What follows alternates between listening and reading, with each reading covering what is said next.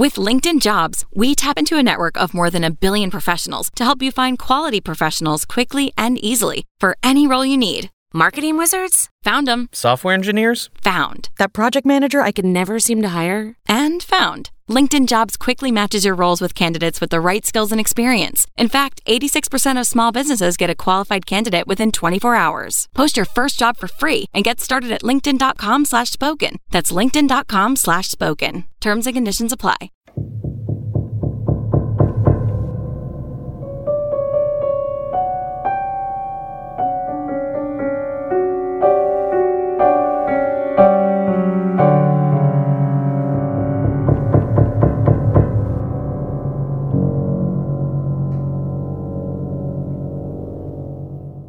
Hey y'all, I'm Donna. And I'm Carrie. And we are Paranormal Chicks. Episode 20. That's right, the big 2-0. We have changed decades. That's right. We can almost drink. Here we can. We'd still want dessert. No drinks, just exactly. Dessert.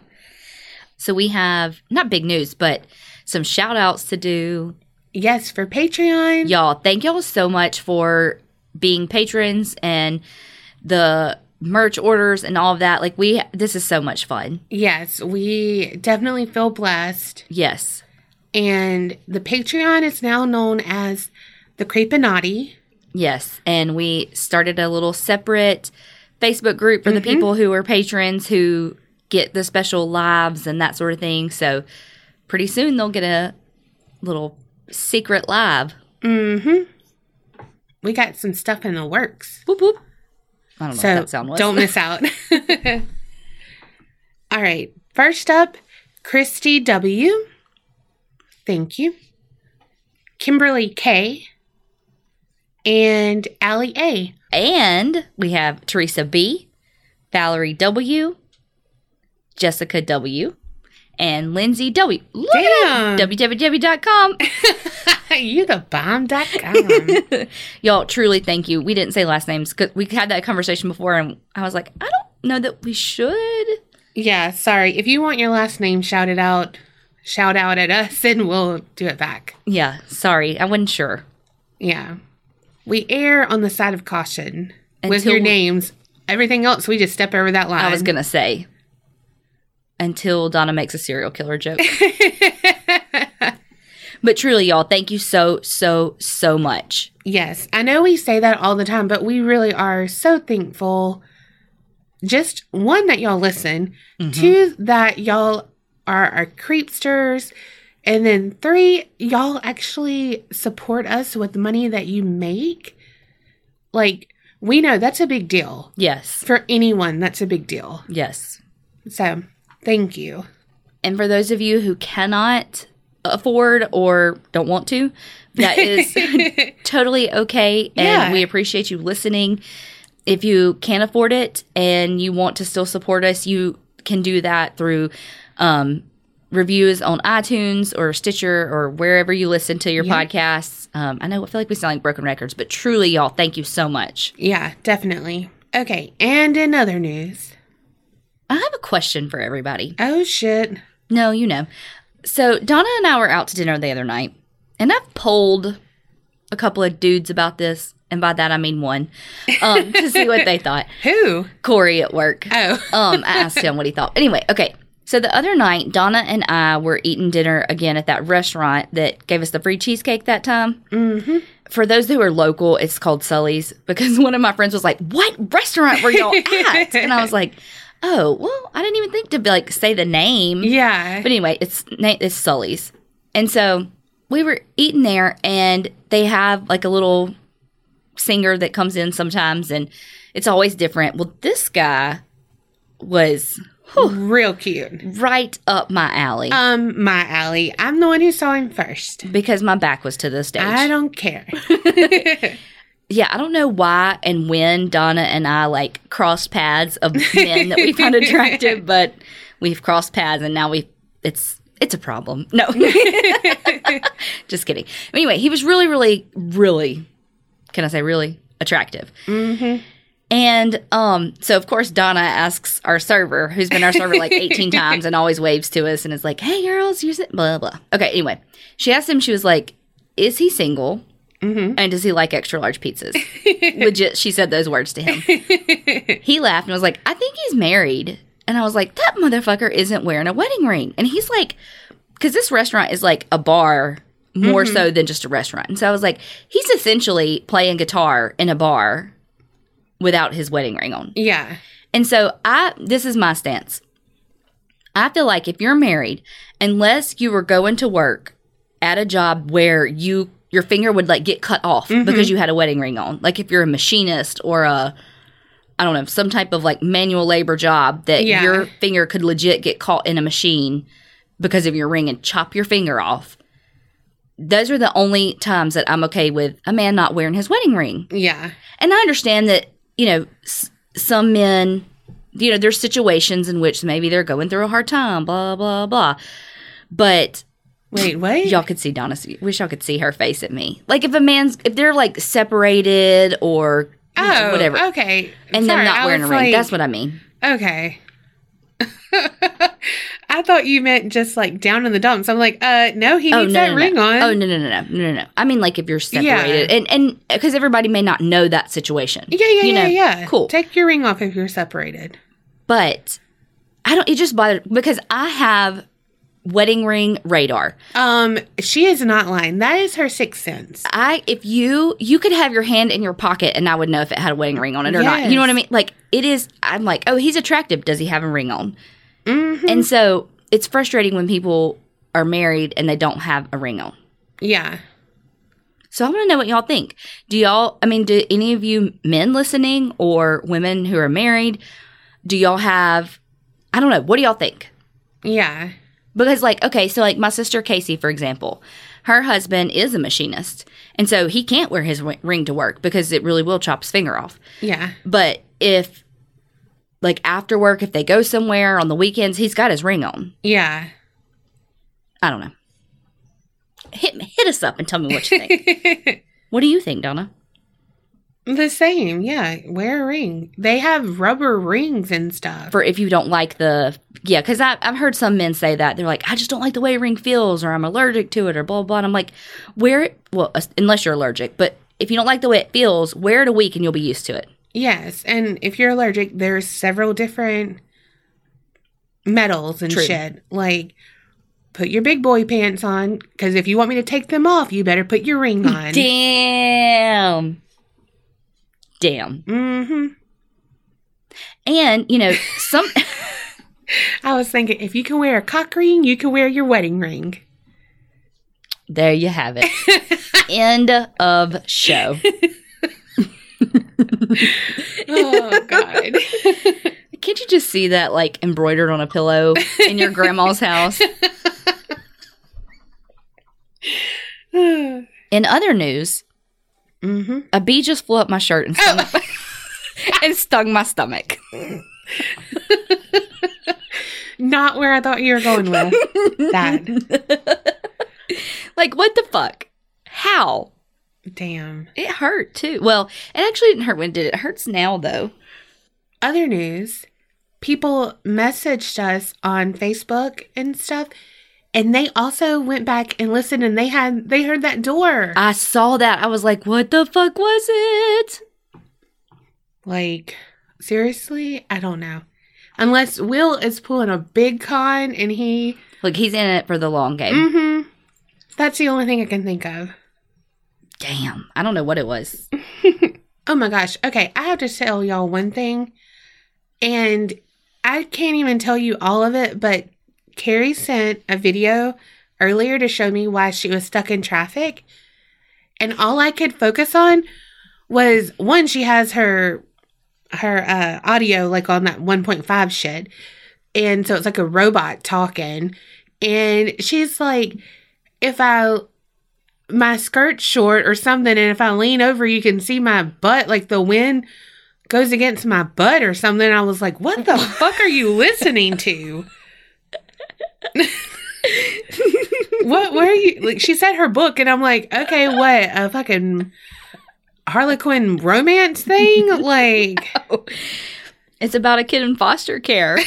What was that? I don't I don't really remember that part. I guess I was not paying attention. I was recording. Do that. Listen to that part. Oh, no. Yes. No. Okay. I know what it was. She was saying that it was her first time to ever be able to take a school picture because she hadn't been at a school long enough to be able to be in a class photo. Mm-hmm. And she had to ride her bike to school, and how the dress that she had on was clearly too short. She couldn't get positioned to where she was covered, and so she had to walk beside her bike to school, and it made her dress really dirty on the bottom. And so she was late to school and crying. She's 7 at the time. And so she was late. She was bawling, crying. She had pictures that day. And so that's what it was about. Oh, okay. Womp womp. Yeah. Not as good as you thought. The book was called, or is, it wasn't past tense, 3 Little Words. It's by Ashley Rhodes Quarter or Couture, or it's Courter, like it's how it's spelled. Anyway, it's a good book. Riveting. All right. It's episode 20, so I had to do something that was good. So all the other episodes have been shit? Just shitty. Okay. Pure shit. Okay. Just checking. Just kidding. This might be actually pure shit, but whatever. I am doing the Exorcism of Roland Doe. Who's that? Is it what Emily Rose was based on? No. Damn. That's something Michelle or something like that. I do want to do her. Not like do her, but do her story. Well, she did, so. I mean, some people like that. What are those things called? Succubus and incubus? Oh my gosh. I'm going to do that because of that video that Sarah and someone posted to the group now. I can't think of their name. Oh, yes. About the girl with the pirate husband that's a ghost. That's been dead for 300 years. Oh my God. If y'all haven't seen that video, that is freaking funny. I'm sure you can just Google like dead pirate wife and it'll come up. Yeah. She's got crazy ass eyebrows. I mean, they're on point. I mean, they're terrible, but they're on point. Yeah, you know, like yeah. she did it. I mean, if you're into the always surprised look, they're really good eyebrows. I mean, they're awful, but they're good, you know? Yeah. Okay, so this takes place, begins in 1940s. Well, in the late 1940s. Already off to a great start on this story. Such a good fucking story. Totally not shit at all. So many important facts that are clear. Clear, concise. As mud. Mm-hmm. Okay, so it was in a suburban small town neighboring Washington, D.C. Shout out to the Haunted Heart peeps in Washington, D.C. Whoop whoop. Hooty hoo. Okay, well, the small town was Cottage City, Maryland, and the family's name is Hunkler. They were hunky. And I'm chunky. Boom, boom. I always have to rhyme. Damn. All right. They had a 13-year-old son, and his name was Ronald, but it's hard to say really what his fucking name was, because they say his name's Ronald. He's referred to as Roland Doe, or like Doe, Ronaldo? like D-O-E. No, I know. That one took you a minute. Well, I was like still talking. Okay. Also, okay. Also, they call him Ronnie in some things. I mean, just any R name. There you go. Roach. Why do you have to bring that up? Ooh. Because when you said our name, it reminded me. Did you call it the R word? Ugh. Okay. So he lived at home with his parents and his grandmother. And so only child, really, only child. No one to play with. Yeah. Not a lot of friends. Really introverted. A lot of the kids at school described him as quiet, withdrawn, unpopular. They said he wasn't very athletic, but he was a good student who loved to learn. I'm like, they talking about me? Damn. I mean, be like, Mom, I don't want to do PE. Will you write a note for me? She'd be like, write a note. Donna is sick or whatever. Then I'd have to wait, because if I saw that parachute come out and I wanted to play that or whatever those scooter things were, be like, no, I'm good today. But if it was like something stupid, I'd be like, here. Stop it. I swear to God I did. And my mama enabled me. R.I.P. Patty Joe. But one time, I swear to God that I can't remember her name, but Miss Allen. yes, she was on to me on one time because she did not have the parachute out or the big ball that we'd play volleyball with sometimes. And I love that. I like big balls, and I cannot lie. So I'm like, I don't feel good. Then she went and brought those balls out, and I'm like, motherfucker, you got my number. So I had to sit there, and I was like, oh man, I really want to play. I want to be like, I feel better, Miss Allen. Put me in, coach. I'm ready. But I sat there, probably read Nancy Drew. Okay, memory lane, we went down. Now we're going back to Cottage City, Maryland with Ronald, a.k.a. Roland, a.k.a. Ronnie. One of his favorite things to do was spend time with his aunt. Saw two names, Aunt Tilly and Aunt Harriet. There's a lot of names that go on up in this thing. Okay. Probably going to get them wrong. Probably not going to remember them like you. Like, the people are probably not going to remember them. Yeah. And I have them wrong anyway, so whatever. I wouldn't either, so. Aunt Tilly / Harriet, she was a spiritualist. She taught him how to play with the Ouija board. All that kinds of shit. She's like, listen here, Ronald. This is how you talk to the demons. Not really. That's not what she said, but, whatever. So. She digresses. So, January 1949, she died. Oh. Mm-hmm. So, he was, like, really grief-stricken because she was, like, his only friend. Shit. Oh, God. Yeah. So, he's like, hold a minute. Let me get that Ouija board. Mm-hmm. And he you used to call me on the set. No, I'm just kidding. Okay, sorry. I'm hyped up for some reason. So he tried to contact her, really didn't get anything, but afterwards, dun dun dun, strange shit happens. He didn't use a fucking circle. No. He didn't say hello. He didn't say goodbye. He just shit out of luck afterwards. All I know is draw a circle. From Courtney? Mm-hmm. So then there began some tapping and banging coming from upstairs, which would be empty. No one was up there. Then some objects started to move on their own, such as a chandelier. It started to swing. And then a portrait of Jesus started banging against the wall. Yeah, so that's not a good sign. Interesting. Mm-hmm. And other people heard this or just Ronnie? Mm-hmm. His peeps, his parents. They heard it too? Okay. Mm-hmm. Then it started having like scratching underneath the floorboards. Oh, God. Yeah, and some like knocking noise. So they're like, okay, it's probably rodents or some pest. Ooh. So called pest control, who did all that they could do, charged them out the wazoo, rhymed again, and basically discovered that there was nothing. They're like, preventative, we're going to put this in here, but there's nothing. But yeah. But it continued, and then, so the family began to believe that it was the aunt trying to communicate with them. Because nothing bad was happening right now. Were they spiritualists too, or just the aunt? Or do you know? They were Lutheran. Okay. So as the nights went by, noises grew and grew, and it started to sound like a big group of people were marching. What? Kind of like soldiers in a cadence.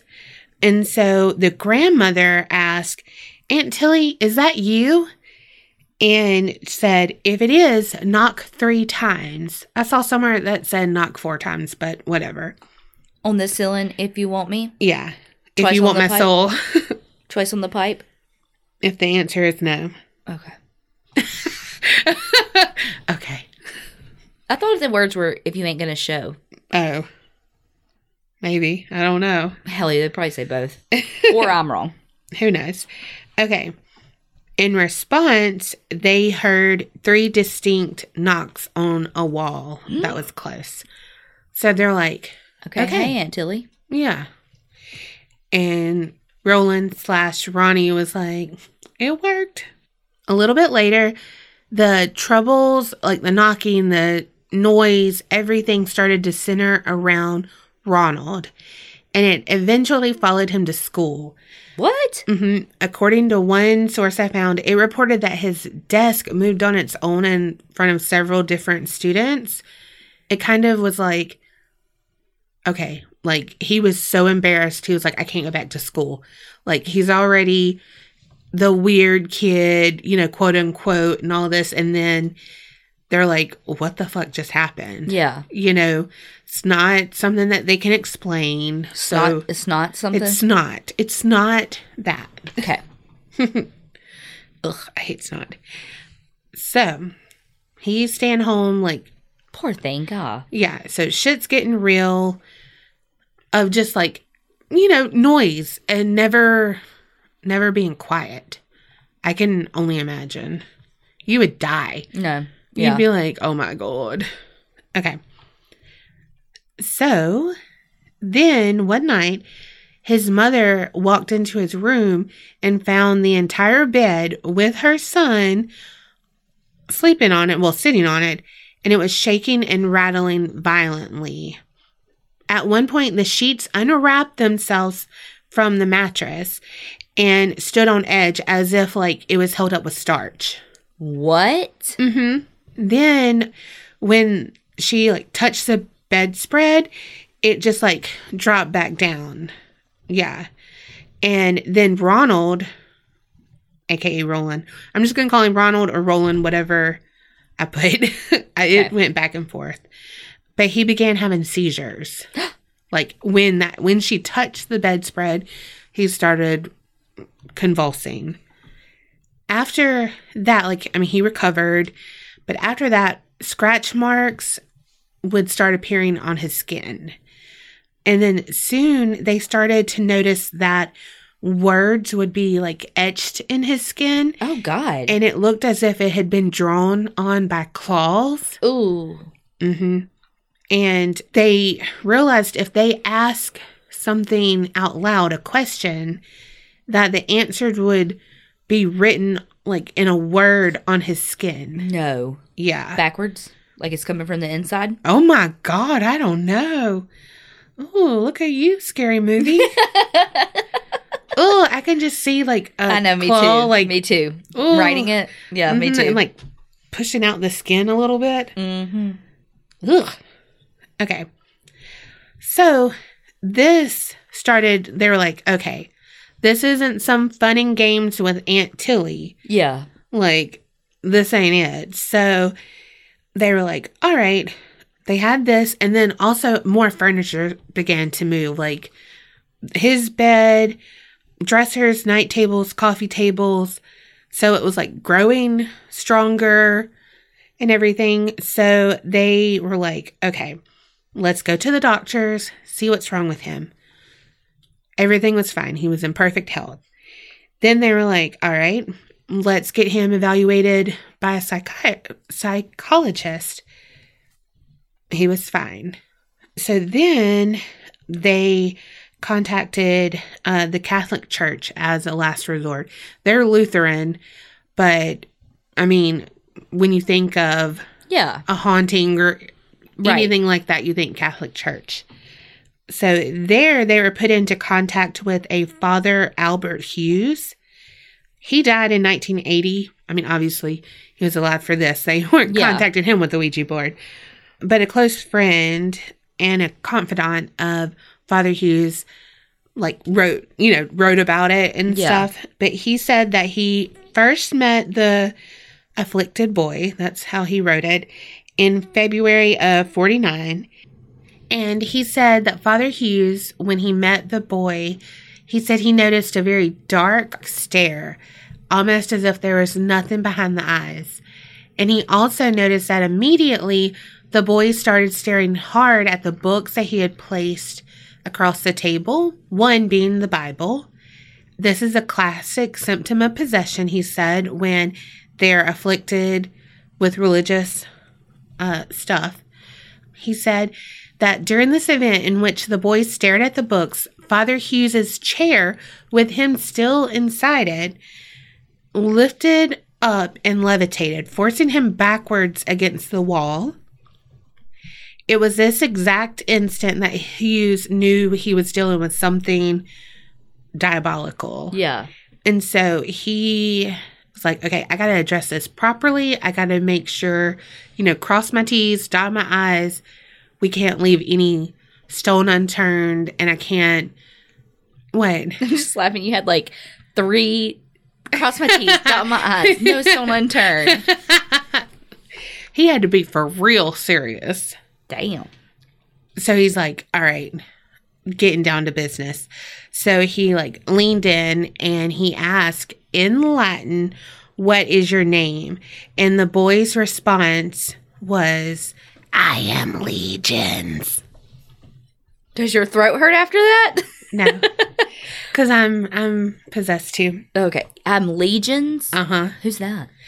Well, I'll tell you. That was good, though. I liked the dramatic flair. Thank you. You were like, what? I mean, I knew you were, obs. I saw you lean in, but just like the priest did. Yeah. I wasn't expecting that demon voice, though. I was expecting I am Legion. Keep you on your toes.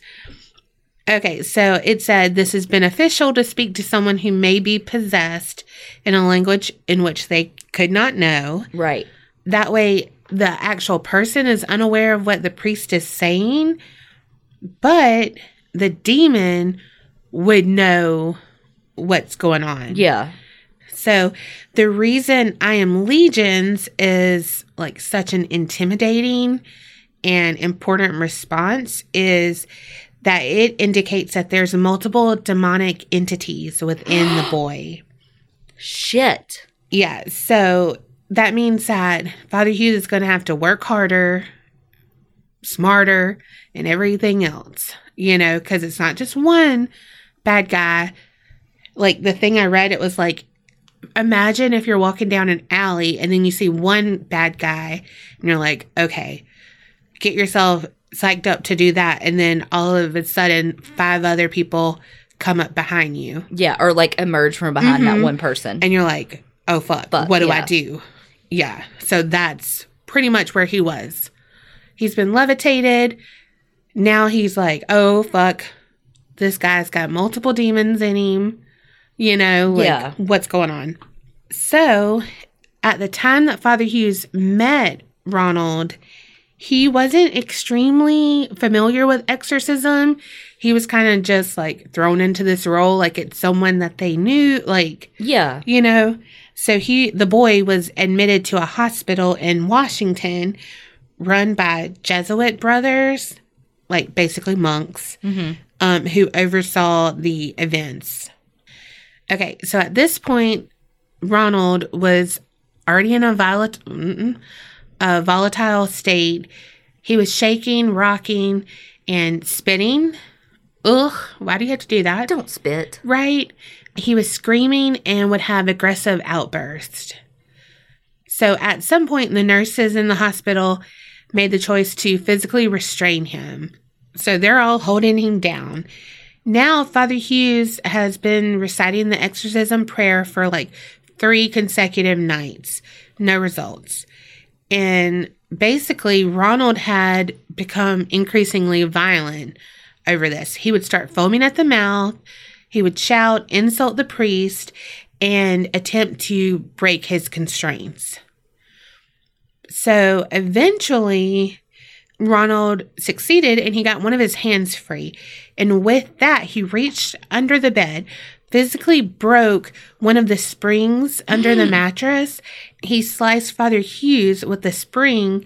So it was a gash that went from inside Hughes's wrist all the way up to the nook of the elbow. Damn. So it said to the untrained eye, it could look like it was an attempted suicide. I mean, he really wanted to get that if that was the case, but whatever. But there were witnesses who could document this attack. Yeah. The cut required stitches, and so the exorcism was put on hold. Hughes was forced to take time away, obviously to heal. He said that he felt he had failed Ronald, and the boy eventually returned home. They just let him fucking go home because the... Mm-hmm. I mean, because he couldn't stay at the hospital because he was having to be restrained all the time. Yeah. Like, they weren't equipped for this. It said the family remained in constant fear of their son, which, yeah.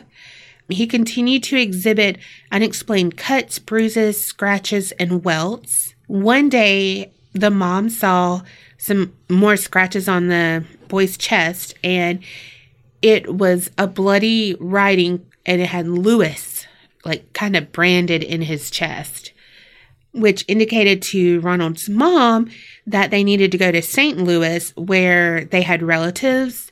So they were like, this is a sign. Maybe Ronald inside is trying to help us. Yeah. You know, whatever. Figure this out. Packed up, went to St. Louis to stay with some relatives. A cousin was attending St. Louis University, and she put them in touch with Father Halloran and Reverend Bodern. So the men gathered at the residence on Roanoke Drive in early March 1949. When they were there at that residence, they witnessed scratching on the boy's body and the mattress moving violently. So this was the same stuff that happened in Maryland when the first exorcism had failed. And so the people in St. Louis, like, saw this too, and, like, it's, like, documented that they were like, no, I saw it too. Yeah. Okay. Yeah. And, well, you'll find this out later, so I'm not going to, like, spoil anything. Okay. But they actually kept diaries of this, so it's documented. So upon entering Ronald's bedroom, the priest found him laying perfectly still on a bed that was violently shaking. When they approached him, they wanted to evaluate and make sure, like, what state his body was in. So they lifted his shirt to examine for markings, and burnt onto his chest was a single word, hello. What? Mm-hmm. I mean, they had to be nice. They had to be courteous to their guests. I guess so. Okay, so after they consulted with the university's president, they agreed to perform an exorcism on Ronald. But they needed several assistants to come in and help at different times because they were like, okay, this boy is going to start being really strong. We need people to restrain him. So pretty much almost from the start, Ronald began to forcefully spit at the priest. That's disgusting. Yes. Threatening them with violence, commanding them to leave.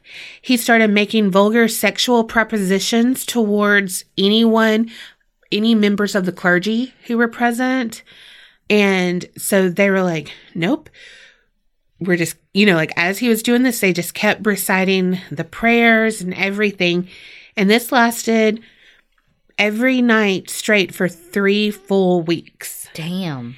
So during this time that, like, they would have to pin Ronald down due to his violent outburst. One of the priests recorded in the diary that the blows that this boy was physically capable of were beyond his age. Like the strength? Mm-hmm. And he was, like, seriously injuring large, grown adult men. Yeah, and he's what, like 13? 13, 14 probably at this point. But, like, yeah. Yeah. I mean, think about boys we know that age. They're, like, scrawny, not whatever. Well, at one point, they got so desperate because he was just, like, physically hurting everyone. They actually held a pillow over his face. What? Yes, to keep him from swearing and everything. I think they were just, like, at their fucking wits' end. Yeah. I mean, not saying that that's right, but Jesus, if he's, like, so strong and all that, like, you can't handle his swearing and stuff at you, though. You know what I mean? Yeah, I know. One wrote in their journal, Bishop sprinkled St. Ignatius holy water on the bed in the form of a cross.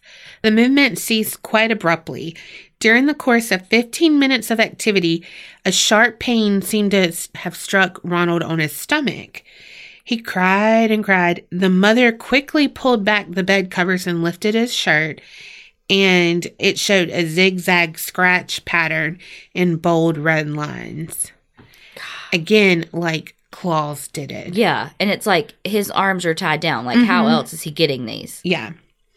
So, Bowdern and Halloran, they also reported that there was a pattern to his behavior. During the day, he was calm and normal, just a normal teenage boy.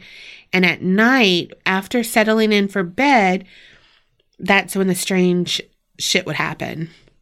So, again, he continued to spit in their eyes. Ugh. Yeah. He would speak in a deep, unnatural voice and have that guttural... Like you just did? Yeah. Yes, like I did perfectly. He actually broke Halloran's nose with like a punch. His bed would continue to shake violently and he would have seizures. And the words evil and hell appeared on his body at different times. They said that Ronald would start to enter like a trance-like state and he would start making the sounds in the guttural animal-like voice. And they noted that he would react violently still if he saw any sacred object presented. So, I mean, it just kept going on and on. Nothing was really getting better. At one point during this weeks-long ordeal, Bowdern reportedly saw an X appear in scratches on Ronald's chest, and he believed that this signified the number 10. Like there's 10 demons in him? Mm-hmm. Are you sure this isn't what Emily Rose is based on? Yep. You're sure? I am sure. So, in another incident, a pitchfork-shaped pattern of red lines moved from the boy's thigh and snaked downwards towards his ankle. And they said that seemed to be like a drawing of the devil. How? Because it was like a pitchfork shape. Oh. Mm-hmm. That's very cartoony. Mm-hmm. You know, like... Yeah, but I mean, that's what you believe. Like, if you saw that, you'd be like, oh, devil. I guess. Like, if you saw me drawing Marley with the tail that had, like, a pitchfork, you'd be like... Which is exactly what Dawson drew us. Yeah. Yes. You'd be like, oh, devil dog. On the evening of March 20th, the exorcism reached an unhealthy new level. Ronald urinated all over his bed, began shouting and cursing at the priest, and several severe burns appeared on his body. They said a horrendous smell filled the room from urine, burning, like all of this shit. So Ronald's parents had had enough. They're like, we don't know what to do. This is not working.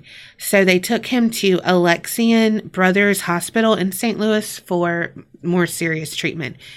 It's still with those people, but like getting him out of the house. Yeah. Friday, April the 1st, they had been given Ronald like instructions on the Catholic faith and stuff under the direction of Father McMahon. And Ronald's father and mother were like, look, it's up to you what you want to be, if you want to be Lutheran, Catholic, whatever, you know. So they're like, okay, we're going to baptize him, see if this helps. So sponsors were picked up, and the baptismal party was to arrive at the college church between 8 and 8:30 p.m. As the party of 5 relatives drove from Ronald's home, Ronald felt a strange sensation in his feet. He said it was, you know, alternating between hot and cold sensations. Then he went into one of his spells. So he began saying, so who are you going to... So you're going to baptize me? Ha, ha. Okay, Danny Zuko. Right? Ha, ha.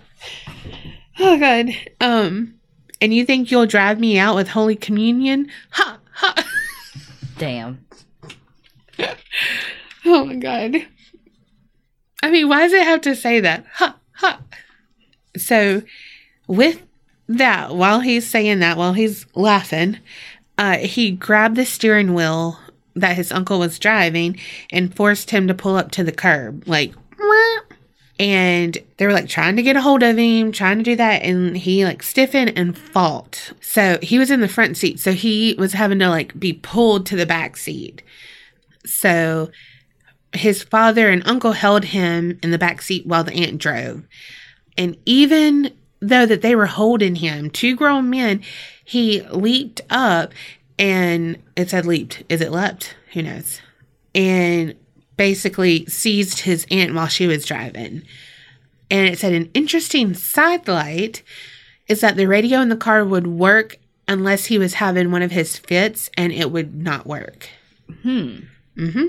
So they get to the college church, but in the rectory, there was another hard struggle, and it almost made it impossible for 3 men to carry Ronald from the car to the rectory.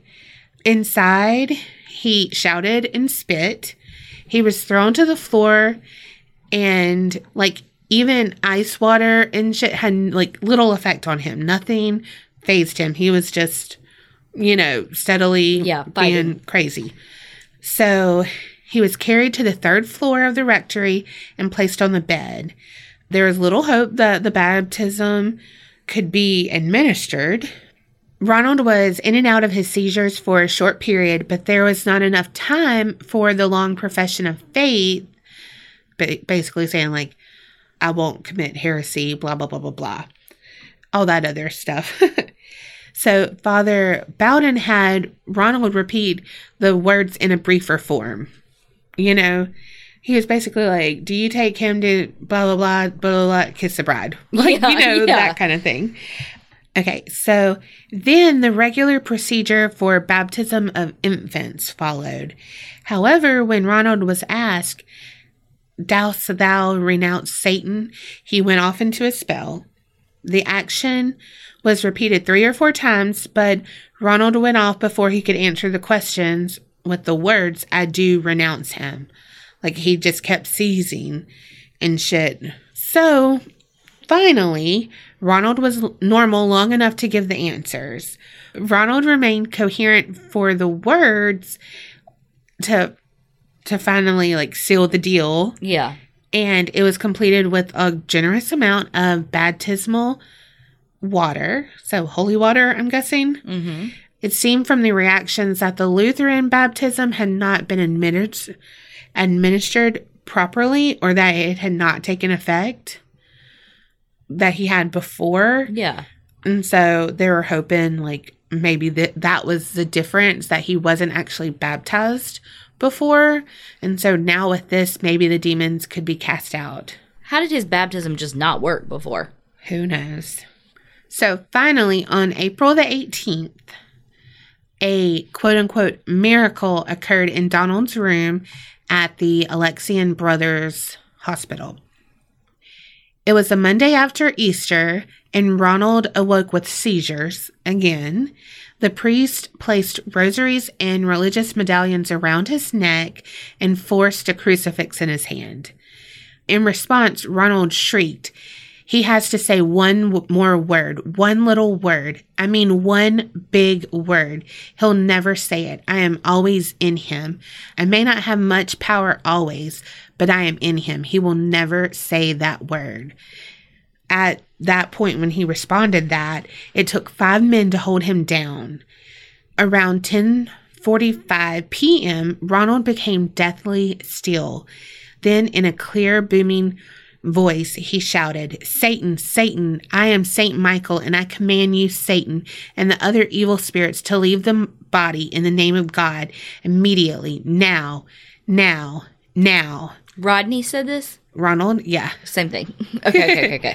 Yeah. Sorry. Like he was deathly still, and then he shouted. Yeah, it was like he got enough power. Mm-hmm. At 10:45, that was around 10:45, at 10:45, the attending priest called on St. Michael to expel Satan from Ronald's body. They shouted at Satan, saying that St. Michael would battle him for Ronald's soul. 7 minutes later, Ronald awoke and smiled.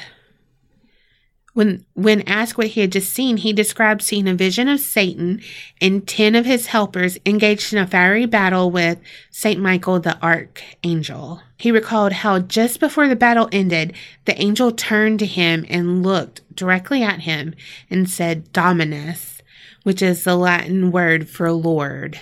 There were no more documented instances of strange occurrences or behavior after that. Ronald went on to live a completely normal life from that moment forward. So I found some like skeptical people, and the analyst said of Roland or Ronald Doe's case that they believe he likely suffered from mental health issues such as schizophrenia or Tourette syndrome. That was far less understood in the 1940s. They also said that maybe it was kind of like poltergeist stuff because Ronald could have been sexually abused by his aunt or his living grandmother. Yeah. So, you know how they say, like, if people can manifest the poltergeist with all the negative energy and stuff, like the Smurls, the girls going through puberty and shit. Yeah. But again, no one knows that for sure.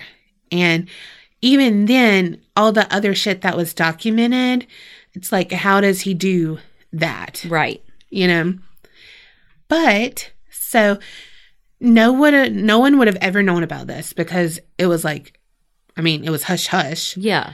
But there was an article in the Washington Post, which reported in late 1949 that the priest indeed performed an exorcism, and the case wouldn't make headlines again for 2 more decades. In 1971, an author by the name William Peter Blatty? Who knows? Penned the best-selling novel The Exorcist, based on the unofficial diaries kept by Halloran and Bowdern. Gotcha. The book stayed on the bestseller list for 54 weeks, and it spawned the hit movie in 1973. So the movie took several liberties. Yeah. And because they wanted to keep Roland/Ronald/ all, you know, like they wanted to keep him and his family out of it, they changed Ronald to Carrie Fisher. Okay, Reagan. And it obviously moved from Washington to Georgetown. But Ronald was actually hospitalized in Georgetown for a little bit, so that was kind of like, But, I mean, everything that happened pretty much happened, but his head didn't spin around, and he didn't, like, puke. Remember, like, that nasty... projectile vomited. Yeah, he didn't do that. Split pea soup. Yes, and he did not masturbate with the bloody crucifix either.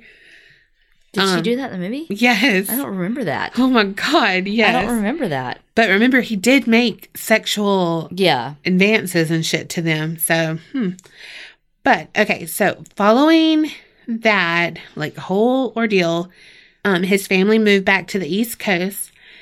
They say that Ronald found a wife and started a family. He named his first son Michael after the saint who rescued him. Oh. He's still alive today. He's in his early 80s. So this is when this was written, so I don't know exactly what it is. But he didn't remember all of the possession or the exorcism. Bowdern, he died in 1983, and Halloran lived until 2005 when he died of cancer. He was the last surviving member of the main team who performed the exorcism on Roland Doe. The room in Alexian Brothers Hospital was boarded up and sealed following the exorcism. The entire facility was torn down in 1978, and the house where the family lived in Maryland is now an empty lot after it was abandoned in the 1960s. They say, like I said, Ronald Hunkeler is the believed real name, but, I mean, no one's confirmed that. And that is it. Wow. So that he was the OG. And that's how I know he's not Emily Rose, because he is the exorcist. Okay. So it's so funny. I was talking with my parents about this the other day. I cannot remember what it is, so I'm sure somebody's going to know when I say it. Oh, Annalise Michelle or whatever. That's Emily Rose. Okay. There is a medical diagnosis. It's like schizophrenia, but it's not. And it has kind of those physical symptoms of like how on, and I know this is a different one, but like for like the Emily Rose one, like how she would go up and down and like on the ground and stuff, and like these weird kind of contorted positions and like all this stuff. And it actually explains almost every one of the symptoms that you would have from what you would think of with being a possession. It actually explains them away. Wow. And I cannot, when I had that conversation with my parents, I could not find it online.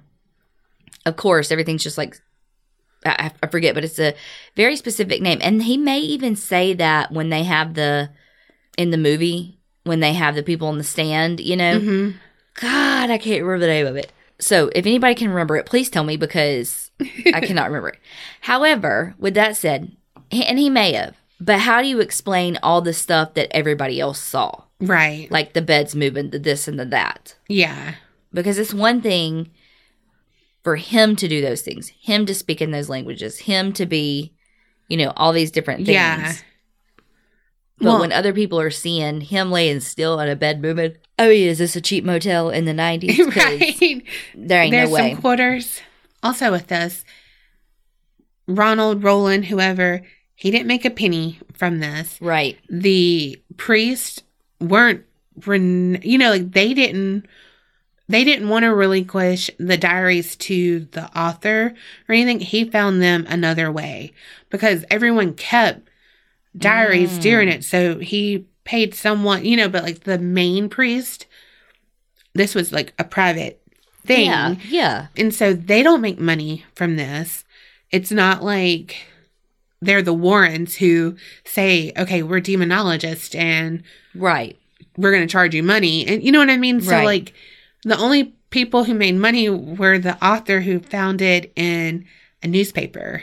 That's crazy. You know what I mean? Yeah. So it's like, why would they lie about it? What did they have to gain? Yeah. Absolutely. Because he didn't do it for notoriety. Because he's like case file. He's anonymous. Damn, that was a good one. Yay. Good.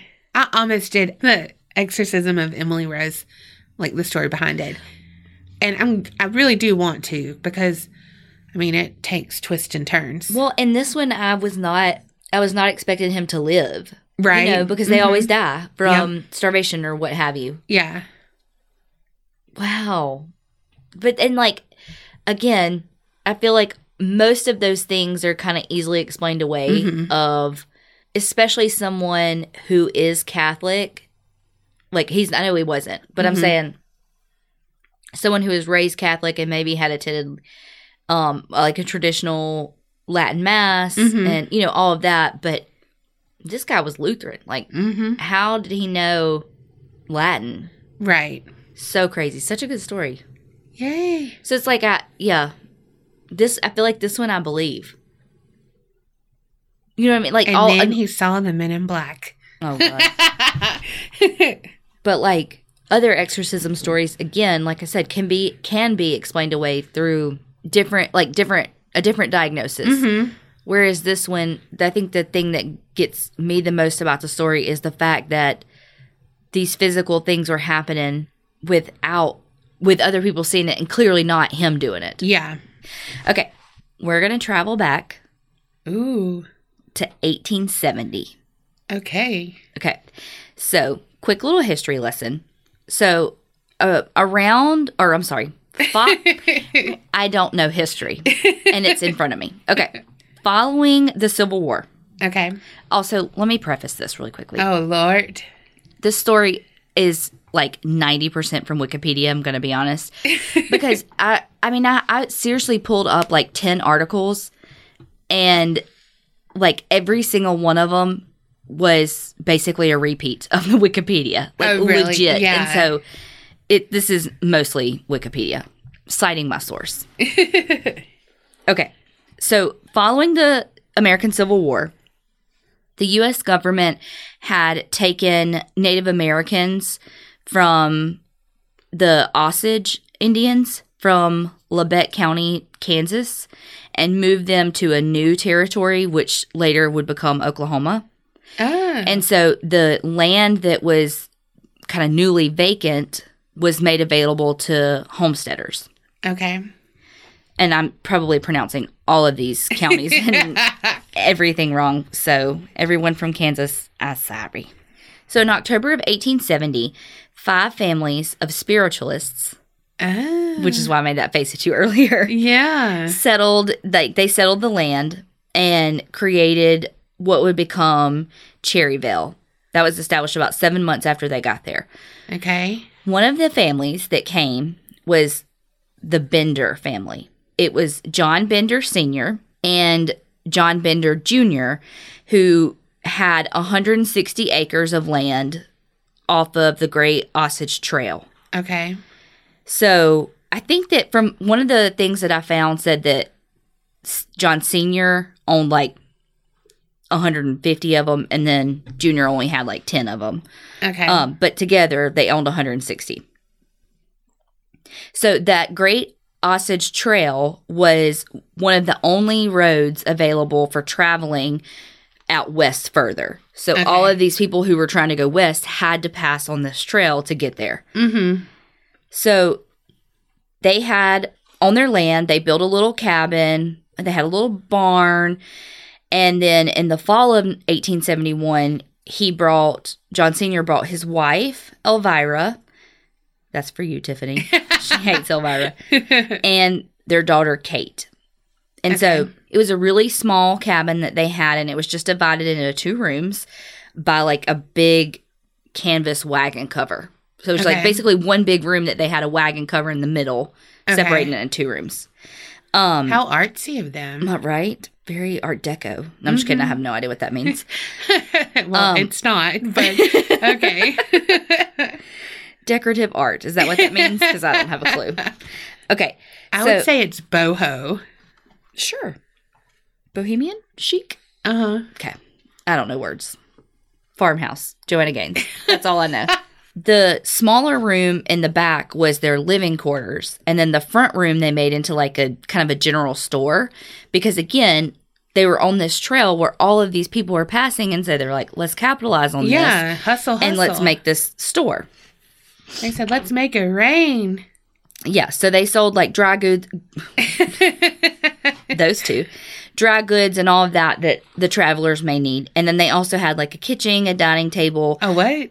A kitchen. Oh, I thought you said a kitchen. Hell, I probably did. Ka-ching! That's what my brain was doing for them. Like, ka-ching, ka-ching, ka-ching. Every time their little cash register went. So, the people... Because they had a cash register. They could have. I don't know when the first cash register... What are these words? And I don't even have my retainers in. Y'all, bottom braces off. Tangent a little bit. Got my teeth, who dis? Got my bottom braces off, and that bottom retainer is something. I cannot say S's at all. Like, I thought it was bad when I first got the top. No, this is a whole new fucking ballgame. I sound like Donkey Lips from Salute Your Shorts. Gosh. It's so bad. Okay. So, in where the general store was, they had a kitchen, a dining table, and so the travelers could, when they, stopped in, they could stop for a meal. They could even, like, spend the night. Okay. Elvira and Kate, they had a little vegetable garden, little apple orchard, all that. So they had some of that stuff too. Yeah. Okay. They were the first fruit stand. There you go. Do they have bull peanuts? Oh, shit. If they got bull peanuts, one, they need a bathroom.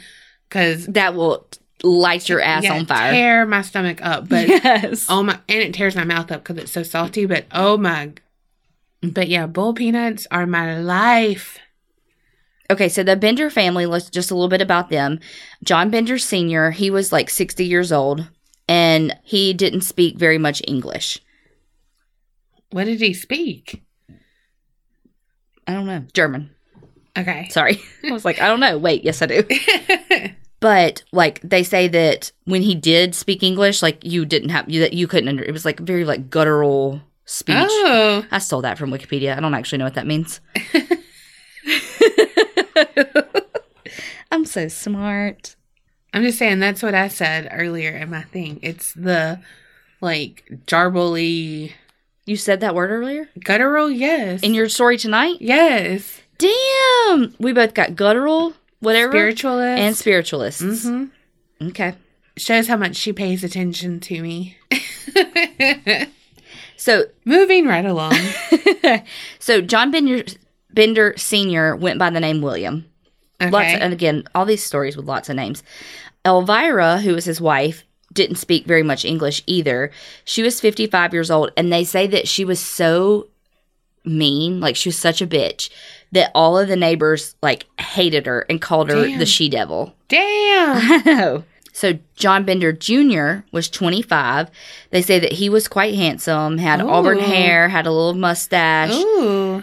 That he did speak English fluently, but he did have a thick German accent as well. Was he single? They said that he... that he would, like, he was kind of odd, though. Like, he was attractive, but he was odd. And, well, like... everyone has to have their thing. I mean, you can't have it all. Right. But that he would just, like, randomly laugh for nothing. Well, maybe he was thinking funny thoughts. Nothing's wrong with that. But he was known as a half-wit. Damn. I know, that's pretty assholey, but... Yeah. And then Kate Bender, who was 23, she was... really beautiful too, and that she spoke English very well and didn't have much of an accent, so she was kind of like the mouthpiece for the family, I guess. She considered herself to be a healer and a psychic. Okay. And she like was a hustler and had like flyers. I guess you could print flyers back then, but they said flyers of her like powers and her ability to cure different illnesses. She would do seances and then give lectures on spiritualism. Okay.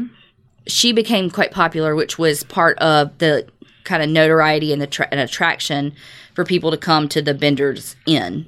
Okay. The parents kind of kept to themselves for the most part, but the kids were more out and about in the community, like they would go to Sunday school and that kind of thing. Yeah. There's really not a whole lot that's actually known about the Benders. So a lot of it is a lot of speculation. Okay. It's believed that they're German. Hence, like, the German accents and all of that. But it could be a ruse. Could be, who knows. Okay. They say that only the senior and junior were actually born overseas and that they weren't actually family. What? So they say that, yeah. So there's no documentation of any actual proof of any of the relationships to one another. Yeah. So they might not have been husband and wife either? Or brother and sister, or father and son, mother and daughter. They could have been like swingers. So maybe. Because actually, one of the things was that Kate's, like, with her kind of notoriety and all of that, like, she really advocated, like, free love. So maybe. So they say that they could be either from Germany or the Netherlands, but they think that he was born by the name of John Flickinger. What? Mm-hmm. And then they say Elvira had a different name. I mean, I'm not going to bore y'all with all these people. Okay. But that, like, she had been married before and supposedly had 12 kids. Good. And then later married someone else. And then named William Stephen Griffith, and she was suspected of murdering like several husbands. But again, these are all rumors that nobody ever really proved too. Yeah. Know? Some stuff says that Kate may have actually been Elvira's daughter, her fifth daughter. John and Kate plus 8? Mm-hmm. But then there was a Bible later like found at the house, and they think that John Jr. was born as a different name, John Gebhardt. But again, there's no other proof to it. Plus, it's 1870. Like, yeah. If you want to be somebody else, you're somebody fucking else. Yeah. And so some accounts say that they weren't actually brother and sister, but that they were husband and wife too. That it was actually two couples. Okay. Okay, so that trail was known to be quite dangerous for people traveling west. There were a lot of thieves that would rob travelers and of like their possessions and their horses and everything. Mm-hmm. And so there were a lot of even disappearances like that of the people who would go on those trails. Oh, fuck. So in the winter of 1872, George Newton Longcore and his infant daughter, Marianne, they left Independence, Kansas to go resettle in Iowa. And nobody ever heard from him again. No. And so in the spring of 1873, George's neighbor was like, that's weird. His name was Dr. William Henry York. Dr. York was like, this is weird that they, we never heard from him again. So he was like, I'm going to like retrace their steps and see if I can figure something out. Okay. So he went down the trail, was like questioning the homesteaders along the way. So once he got to kind of where they would have, the furthest they could have gone, he turned back and started making his way back home. Making my way downtown. But he never made it back either. Oh, fuck. Double whammy. Yeah, so Dr. York is MIA. So he had two brothers, one of which was a colonel who lived in Fort Scott. And where's that? I don't know. Kansas. And then Alexander M. York, who was a member of the Kansas State Senate. Ooh, fancy schmouncer. Mm-hmm. But both of William or Dr. York's brothers knew that he was going out on this trip to search for this husband and daughter, and obviously were like, what the fuck? Where is he? He didn't come home. Yeah. And so Colonel York was like, fuck this. I'm going to find him. Yeah. So Colonel York got a group of like 50 men to take with him, and they set off on the trail, and same thing, stopped at every homestead on the way to kind of see if anybody knew anything. Yeah. On March 28th, 1873, Colonel York got to the Bender's Inn, and he told them, to kind of what had been going on. He said, my brother came through, he was missing, blah, blah, have you seen him? And the Benders were like, yeah, actually, he stayed with us, but maybe he met with some Indians down the road or something, because, he was fine when he left us. Oh, shit. And so... they're lying. So Colonel York was like, yeah, that could probably have happened. So... always blaming someone else. Always blaming people of color. But go ahead. So after Colonel York left them, he had gotten some information that a woman had fled from the inn after being threatened with knives by Elvira. Oh, shit. And so Colonel York was like, skirt. So he went back with some of his men, armed to the tooth? Gills? Anyway, same thing. To kind of figure out what had been going on. Mm-hmm. Because they say that, Elvira supposedly couldn't speak any English. And so all the younger Benders were like, no, that didn't happen, yada, yada, yada. So... just because she couldn't speak English doesn't mean that she couldn't... No. So she couldn't, hold that thought. Oh, okay. So Colonel York kept being like, y'all held this lady to a knife, yada, yada, yada. And all of a sudden, enraged, Elvira said that the woman was a witch who had cursed her coffee and ordered the men to leave her house. Skirt? So she went from I don't speak English to, this bitch was a witch and cursed my coffee, so you motherfuckers leave. Yeah. Basically is what had happened. Yeah. And so they were like, she speaks English better than she's been putting on. Yeah. So right before Colonel York left, Kate was like, you should come next Friday night and I'll use my psychic abilities to help find your brother. Okay. So yeah, you're going to find him in the afterlife. Well, that's what she was saying. She was like, yeah, but something's clearly, yeah, but I hear what you're saying. You're going to meet him in person, but not in person. Yeah. So the men that he had brought with him were absolutely convinced that the Benders and one of their families, the Roaches, kid you not? Kid you not? Is this why you picked this? No. You nasty. But they were convinced that they were guilty of killing Dr. York. Uh-huh. And so they were like, hang them all. Damn. And Colonel York was like, no, we got to have some evidence first. Mm-hmm. Very reasonable man. Yeah. So kind of while all this was happening, the communities around them were like, that Osage or whatever I just called that community. Yeah. It's Osage. Osage. Osage is what you've been saying. Because I think it rhymes with sausage. But they're like, look, something's up with them. Everybody always goes missing in that area. Like, we get that the trail's dangerous, but shit, everybody comes up missing right over there. Yeah. And so they were like, we're going to have a meeting. Hear ye, hear ye. Yes. So the meeting, there were like 75 locals there, and Colonel York was one of them, including both Bender, Sr. and Jr. Okay. So after they were all like, okay, you know, these are all the disappearances that have been happening, everybody was like, okay, every homestead now is going to be searched. Like, everybody's. Oh, fuck. So again, the Bender family was there, so they heard all this and was like, yeah, come search our stuff. Well, it took a few days to get everybody kind of rolling because there was, you know, bad weather and all this stuff. And so it took a little bit for them to be able to actually start searching the properties. And once they had the meeting, nobody watched to see what anybody did after that. Like, oh, Lord. Did they, you know, burn shit or what? You know, nobody watched that. So 3 days after the meeting, one of the neighbors was driving cattle past the Bender property when he noticed that there wasn't a whole lot going on at the end. Or at the end of the drive. No, I don't know. He was like, dang, those animals don't have any food. It looks like there's not really much going on. And so he was a concerned citizen. Yeah, so he went back to the township trustee and was like, you know, look, I think something's going on. Well, this is when all the weather stuff happened.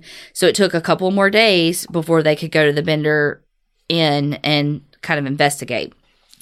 So they called for a search party of volunteers, and several hundred people came out to start a search party. And of course, including Colonel York. He was all up in this. Yeah. Which, I mean, if it was my brother. Mm-hmm. So when they got to the inn, they found that the cabin had basically completely been emptied of food, clothing, and any personal items. They noticed there was a really bad smell. Oh, fuck. And so they were like, okay, where the fuck is this smell coming from? So they were like trying to figure out where it's coming from in the house. And then they figured out it's coming from a trap door underneath a bed that was nailed shut. Mm-hmm. So they got it open, and there was an empty room beneath it. It was about 6 feet deep and about 7 feet square, and then by 3 feet something at the bottom. I don't know. Numbers. Basically, it was deep. Deep and wide. We'll just say, 6 feet by 7 feet. Okay. It had a stone slab that had been broken up with, like, they broke it up with the sledgehammers, but they didn't find any bodies. And so they were like, okay, well, maybe just the smells from, like, blood that had soaked into the soil. Ew. So they were like, we got to figure out what's down there. So the men literally, all together now, picked the cabin up and moved it. What? Yeah. It's a rickety little cabin. Oh my God, I was about to be like rickety old shack. Yeah, I have a picture of it for us to put up. So it has, you'll see it. It's very... He huffed and puffed and blew the house down. Literally, these men just were like, and lift. And so they moved it over so that they could dig under it and see, like, okay, what the fuck? Still no bodies were found. So they're like, okay. What the hell? So then they started to, like, check out the ground around the cabin, like, with a metal rod, especially places that had, like, some disturbed soil, like of the vegetable garden and the orchard. Oh, fuck. Yeah. So later that evening, they found Dr. York's body. He was buried face down, and his feet were barely deep enough from the surface. Like, it was a very shallow grave. Yeah. So then they were like, well, jackpot. Yeah. Yahtzee. And so they were like, okay, we're going to keep, like, doing our little stick and probing around. They did that until about midnight, and they found another 9 suspected grave sites. Damn. And so they were like, okay, this is all we can do. It's midnight. We can't see. Thomas J. can't see with those glasses. Let's come back in the morning. So the next morning, they all came back, And another 8 bodies were found in 7 of the 9 suspected graves. Good gosh. 1 was found in the well. Ew. And in that well also they found a bunch of different body parts. Ew. All but 1 of the bodies, their heads were all bashed in with hammers. Ooh. And their throats cut. And then one of the newspaper articles of the time said that the bodies were indecently mutilated. Ooh. So I'm not sure exactly what that means. Genital mutilation. That's kind of what I was thinking too. They also found the body of a young girl, and there were no none of the same injuries to her, as far as like she didn't have a hammer beaten to her, to the head. She didn't have her throat cut. So they think that she was either strangled or buried alive. Oh, gosh. Please let her be strangled. Mm-hmm. Oh. So the Kansas newspapers at the time reported that the people who were there doing the searching were so pissed at this that nobody knew and all this. They were like, somebody had to have known. Somebody had to have been part of this. Like, they could not have gotten away with this on their own. And so they got one of the Bender's friends named Brockman, and he was just there kind of as one of the onlookers. They hung him up from a beam in the inn until he was unconscious. No. And then revived him to interrogate him. Oh my gosh. To see what he knew. And then hanged him again and then revived him to interrogate him. After the third time they hanged him, they decided to just, okay, he didn't know anything. So they just let him go. And that, like, the newspaper, the quote was that he staggered home as one who was drunken or deranged. Whoa. Yeah, because he had a fucking anoxic brain injury because you cut off his oxygen supply. Wow. Oh, God. Okay. Yeah, I think after like 5 minutes, there's brain damage or something, right? Yeah, I think so. So in the cabin, they found a Catholic prayer book.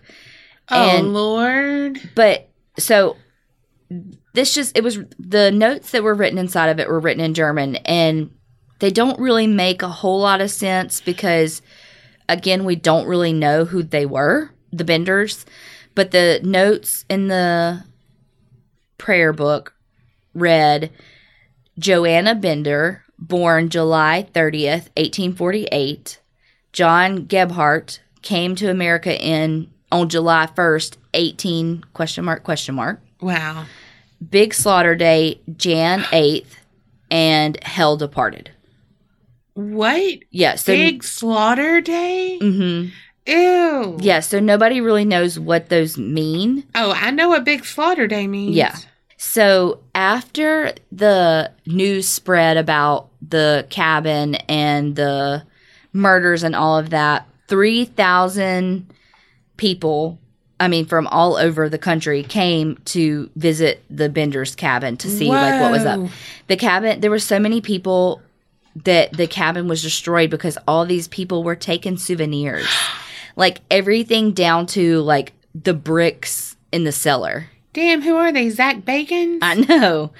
And like the stones that were in the well and all that. So like they completely destroyed this. Not that it was like this grand cabin, but like it's completely destroyed because of people wanting souvenirs. Yeah. Which it's like, they were kind of the OG murderinos though, if you think about it. Yeah. Like, especially, back then they didn't have podcasts like this and stuff they could listen to. You know what I mean? I'm all for going, but don't be taking shit. Yeah, no.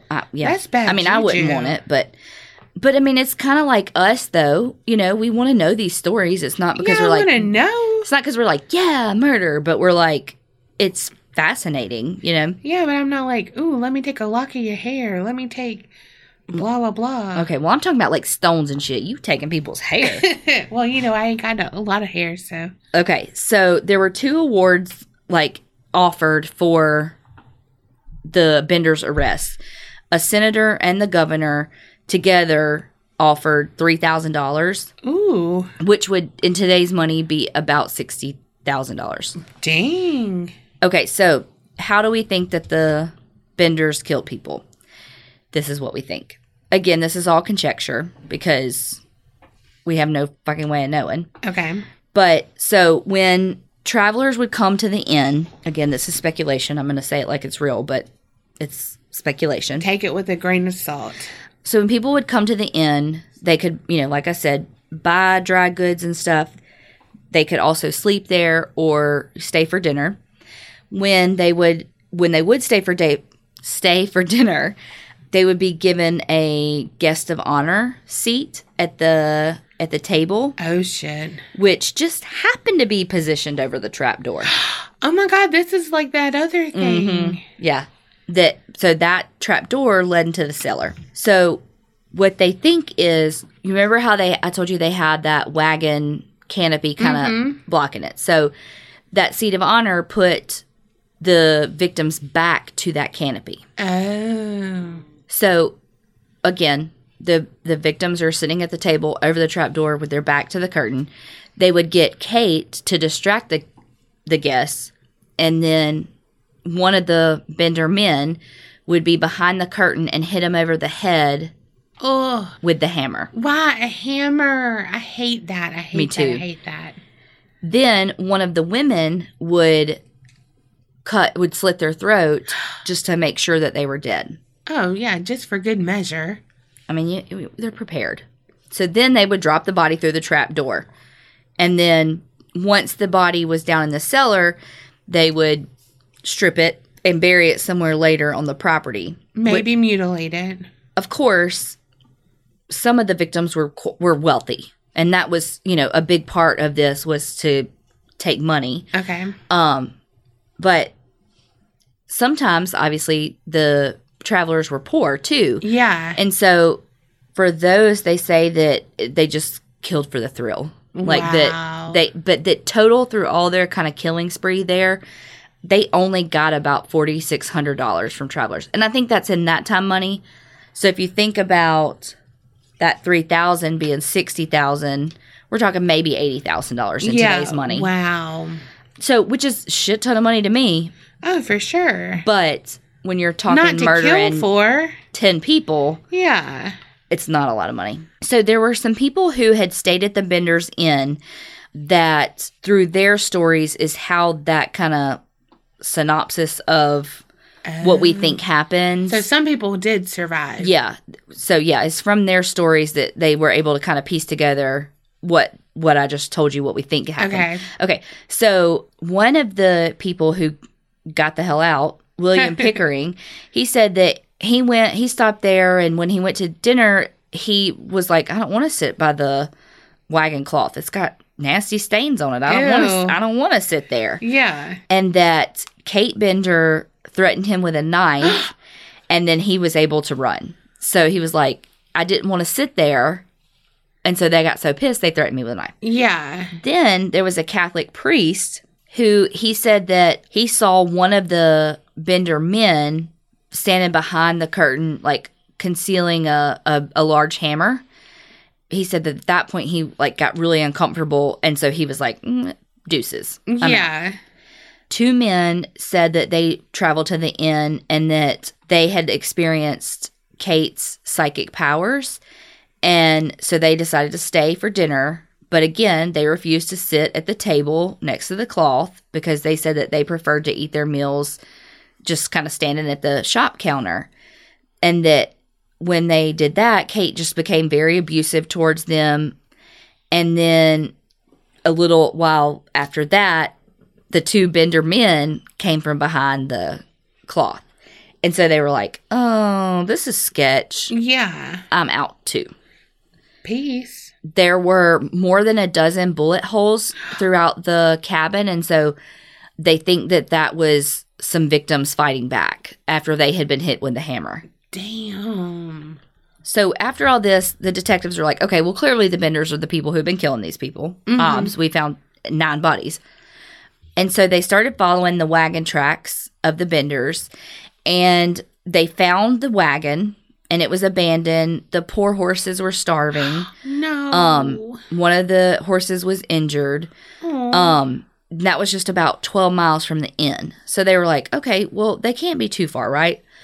Well, they had bought some railroad tickets. So it said at Chanute, I don't know if that's how you pronounce it, John Jr. and Kate got off the train to go south to Red River County. And from there, they went to an outlaw county that kind of bordered Texas and New Mexico. And so from there, they were like, okay, we're not chasing them, because the word on the street was that this outlaw county, anytime any law enforcement tried to go in that region to find people, they never came back. And so they were like, okay, we're not even going to try to go find them down there. I'd be like, oh, well, you made it.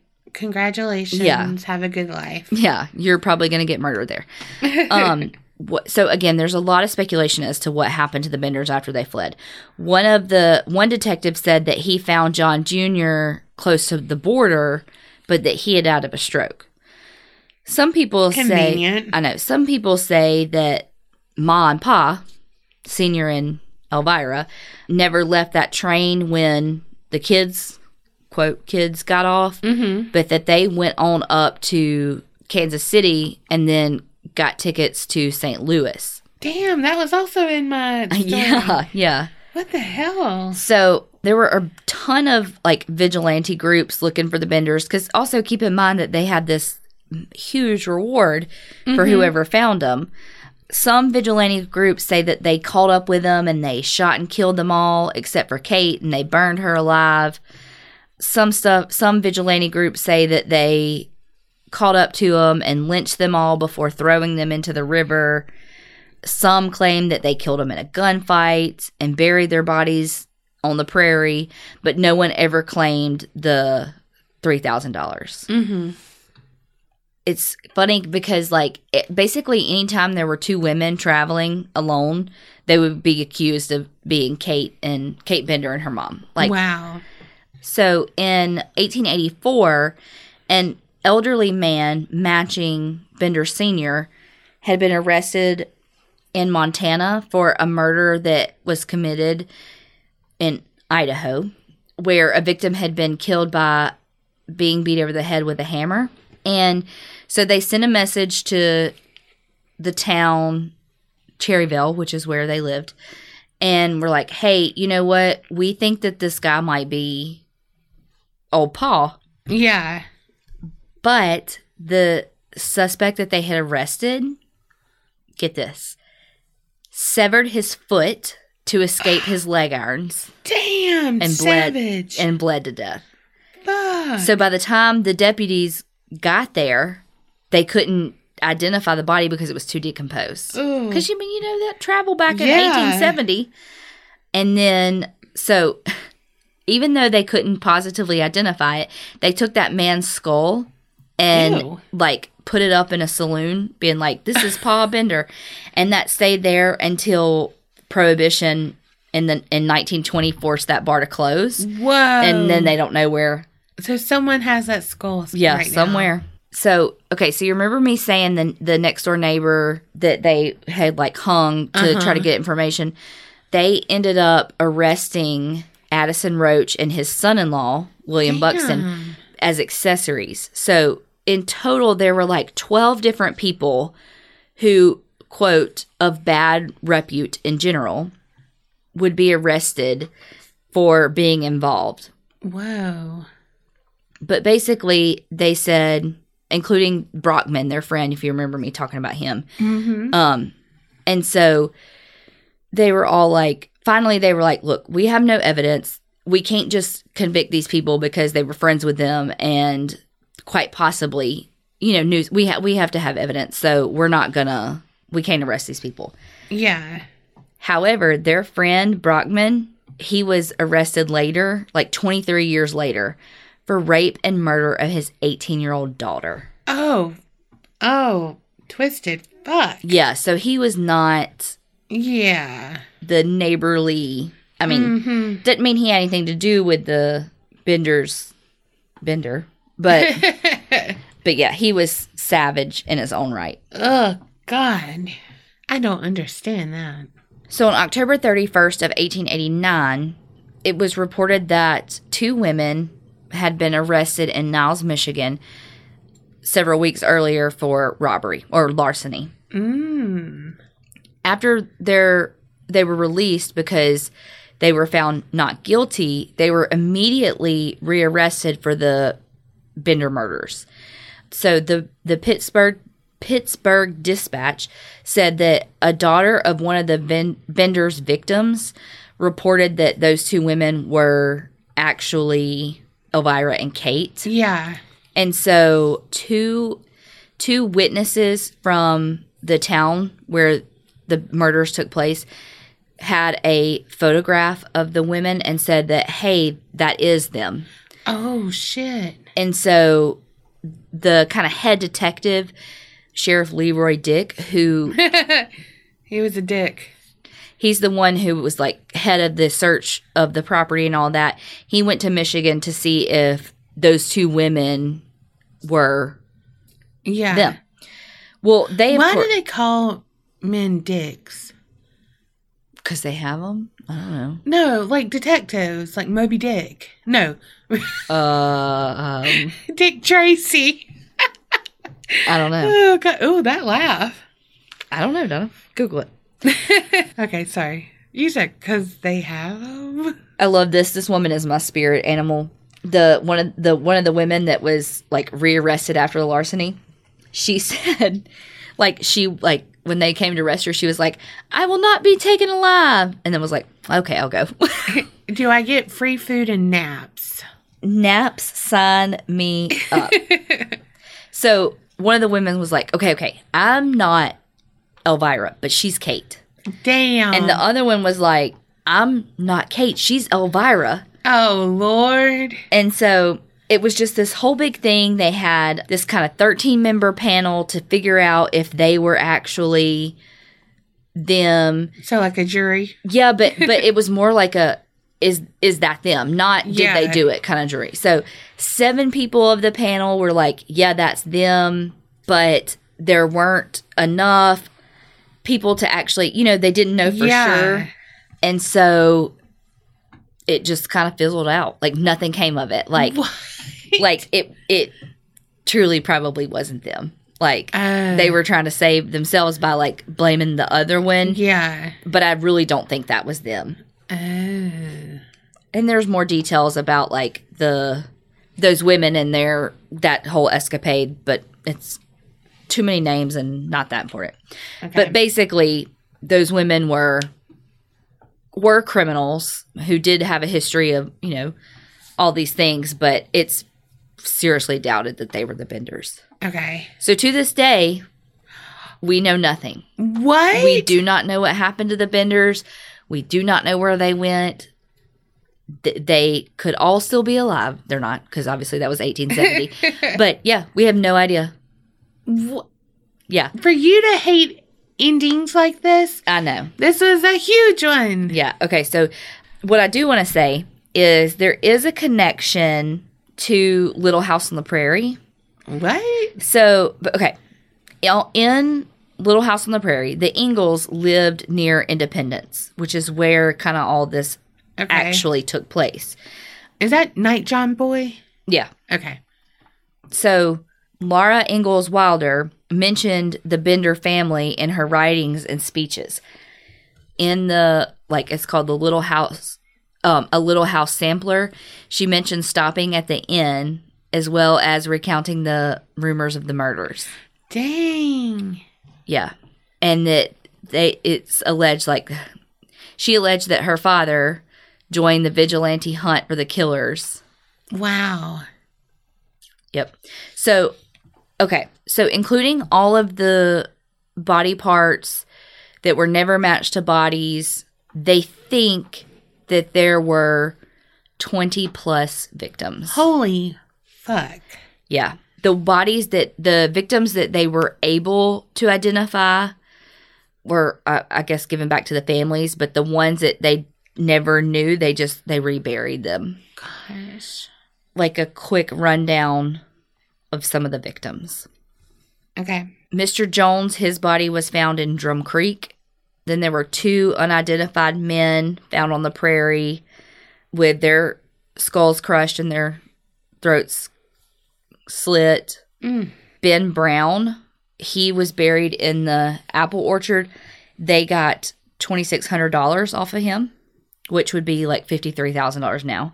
How do they know how much money they got off of each other? I guess from the family's reports of what they had, I would assume. Yeah. W.F. McCrotty, they got $38 off of him, and a wagon and a team of horses. Damn. But that $38 would be like $776 now. Fuck. Yeah. Henry McKenzie, $36 off of him. Same thing. Team of horses missing. Another man, Johnny Boyle, $850. That would be like $17,000 today. Fuck. And a saddle. They got a saddle from him. Hey, big spender. They say that William York had about $1,900 on him, which would be about almost $39,000 now. Shit.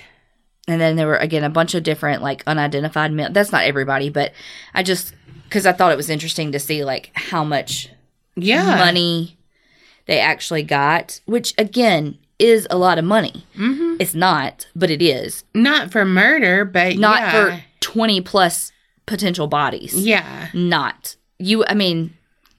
Millions.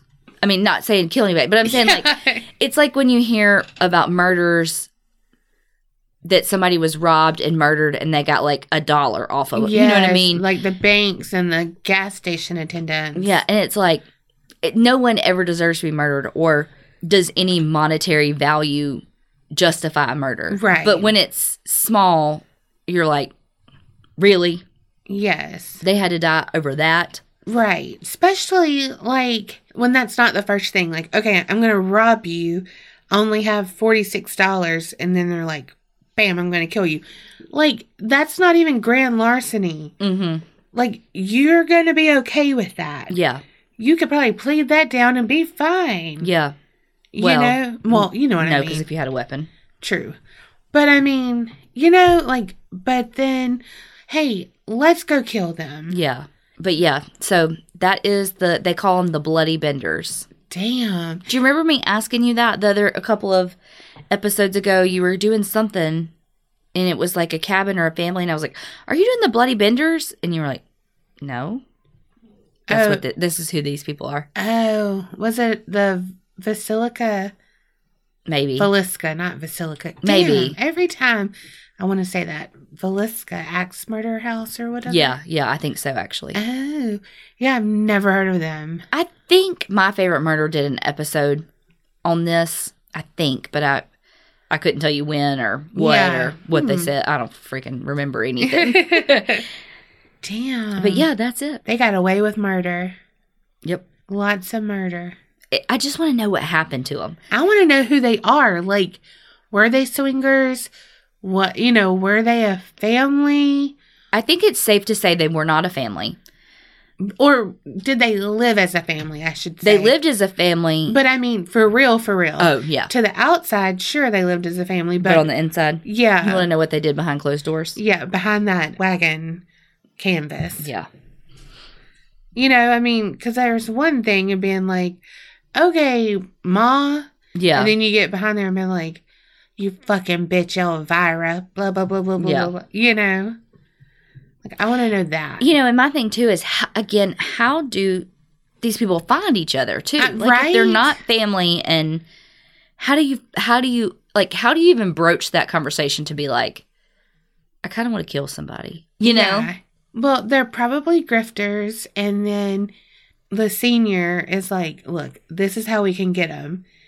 And then it builds off of there, and it's like, we're just going to get their money. Yeah. And then it's like, one thing leads to another. Yeah, but they can get us on this, and blah, blah, blah, blah, blah. Yeah. I wonder if she really had powers or not. I don't know. Probably not, but I don't know. She may, though, if it was enough for it to, be a draw to the end. Some people had to be experiencing something. Yeah. Wow. Yeah. I'll never understand that when people are like, we need to do a search next week. It's like, people are going to hide shit. Yeah. Like, come on. You got to be like, we need to do a search. And everyone who's there doesn't know that it's happening right now. Yeah. Like, that's how shit needs to go down. Well, now, yes. Yeah, I know. It was 1870. And... back then they had no laws, really. I so know, they but could they have were... done that. But the putting the pieces and the communication and the getting the amount of people that you need when it's so sparsely populated and, you know, you can't. You couldn't have. Yeah. Now, also in that situation, the weather was a factor. Yeah. So, but anyway. So that's it. That's all we've got today. You want to do our what we learned? Okay, yeah. You started off. Oh. Donna hates a story without an ending. Just kidding. Okay. No. I still can't get over. Sorry, I still can't get over that both of our stories had spiritualists. Both of our stories had Catholic priests. Both of our stories said something about St. Louis. Mm-hmm. It was something else. I can't remember. But how did we even do that? I have no idea. Because we don't tell each other what stories we're doing beforehand. Isn't that crazy? Okay, one thing I learned is from this and from the one I did before the old Charleston jail with what's her name and what's his name? Yeah. Don't trust people. Like, if you go into a bed and breakfast or whatever, and it seems weird, like how she would be like asking them all questions about their shit. Yeah. And here's some drink, you know, whatever. And these people are like, here, eat with us. Sit right here. No, not there. Right here. Yeah. Like, if it feels weird, it is weird. Yes. Be on your guard. Get the hell out. Trust your gut. Do something. Because something's up. Yes. I don't know if you ring on it. Because something is up. Abso-freaking-lutely. Take your own bed sheets. Take your own food to places you're going to sleep. You take your own? No, I'm telling other people. Oh, okay. Do as she says, not as she does. Yeah. I'm too freaking lazy to do that. But, I mean, it is gross when you think about it. I don't want to. Because I love a hotel and you can't ruin it for me. Okay, number 2. Don't play with a fucking Ouija board. Oh, God. Yes. That's a good one. Do not, do not, do not. Also, do not think... This is also, like, number 2, part B. Yeah. 2B. 2B or not 2B? Sorry. Just don't be like, okay... If you're the ghost of Carrie knocked 3 times and it knocks and they're like, okay, it's just Carrie, you know, ghosts don't have to tell you who they are. Especially demons. They're going to be like, oh yeah, we're your Aunt Tilly. Knock, knock, knock. Yeah. And then they're like preying on your soul. Right. Or they're like, episode 3, Walls and Dolls, Danny LaPlante or whatever. Hiding in your fucking walls. He's like, oh yeah, knock, knock. Yeah, I'm your mom. And then I'm your mom in the wedding dress. And I'm going to kill your dad. Okay, number 3. Watch out for bees that fly up your shirt. Because they'll sting your tummy. Oh, shit. So is that really number 3? It can be. I can't think of anything else, can you? I like that your story had an ending, a happy ending. Yeah, I know. That's crazy, right? Okay, so 3, we only want to have happy endings from here on out. So that's the end of the podcast. No. I was going to say, if you want a happy ending, go to a massage parlor. How you know I like, haven't been. Okay. No, I'm kidding. 3 kind of goes along with your 2 and 2B and 1. But don't take things at face value. Yeah. Because, I mean, again, like you said, like with the knocking and stuff, but, you know, they believe that this... I mean, why? Because why would a family be lying about being a family? But they also, you know, believe that she didn't speak English and all these things. Yeah. And she did. And so, I don't know. When someone is, I don't know, trust your gut. I was going to say, just trust your gut. Because we all feel it when we're real hungry. Or is that just me? I'm always hungry. Same. So, yes. To sum up, trust your gut. And remember, creep it real and don't get scared.